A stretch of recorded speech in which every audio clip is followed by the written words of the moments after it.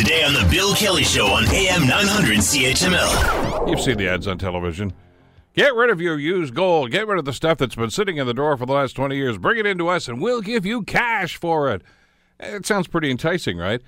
They also could say, hey, if you've just ripped somebody off and you've stolen some merchandise or jewelry from them, you can also take it into us. Because, oftentimes they don't know this. Well, there's a new set of rules that City Council is about to vote on. It was passed at the Planning Committee yesterday. And we're told today that this actually could just be the beginning of a series of pieces of legislation to try to deal with this new phenomenon that is causing some angst, obviously, in the community.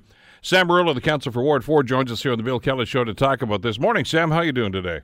I'm doing well, Bill, and yourself? Good. Let me, first of all, talk about what happened yesterday at Planning and ECTEV. I know you were certainly aware of the motion that was going forward to this, and I know you've actually got a companion motion to this. So let's talk about what they did yesterday and why this was so necessary. Right. Okay, well, about 4 years ago, Jody Formosi, who really must be applauded for really taking the lead on this particular issue. She lives on the East Mountain. She contacted not only her councillor, Jackson, who really has been a champion on this front as well, but also contacted a number of others, other councillors, including myself. And at that time, she was somewhat disillusioned by the fact that the pawn shops were turning a blind eye to the merchandise that they were purchasing, hence perhaps creating an underground market or being part of the problem as opposed to being part of a solution.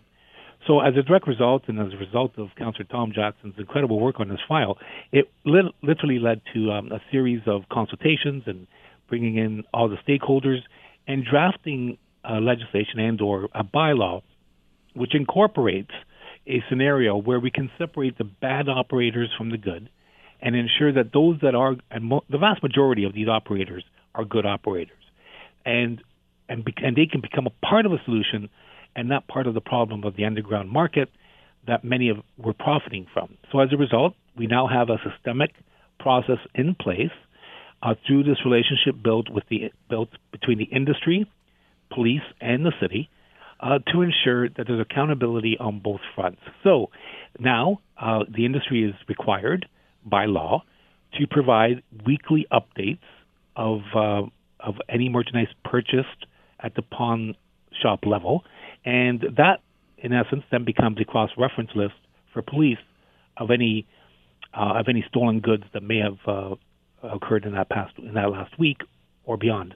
So it does lead to a real systemic process that finds real solution to a presenting problem that we encountered once Jody brought this forward years ago.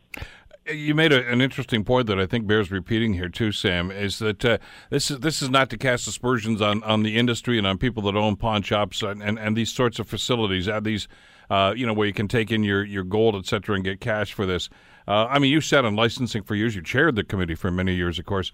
There are one or two bad apples, and it can put a bad reputation on everybody. But I guess the intent of this bylaw in this case, is to extract those bad apples. It's not a shot at the industry; it's a shot at the bad apples within the industry. Exactly, and by doing this, not only are we targeting the bad apples today, but we're also mitigating any new developments along those lines, because now with these new restrictions, it becomes far more difficult for them to operate under this systemic process, which leads to more accountability.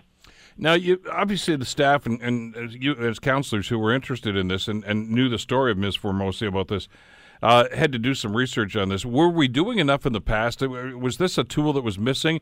Were police dedicating enough time to this? Did the city have the resources to be able to deal with these problems? Because I know as we heard Jody's story, Jody Formosi's story on this, she basically took this upon herself to go and do the investigation on this and put in a lot of time and a lot of legwork to make this done, and then presented you with the results. And it was a pretty shocking story, wasn't it?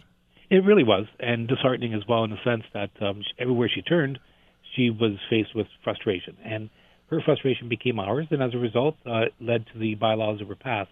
And I think in the past, both the police services need to be commended because they were using the tools that were at their disposal at that time. And the good players or within the industry were voluntarily doing a number of the issues that we're now legislating.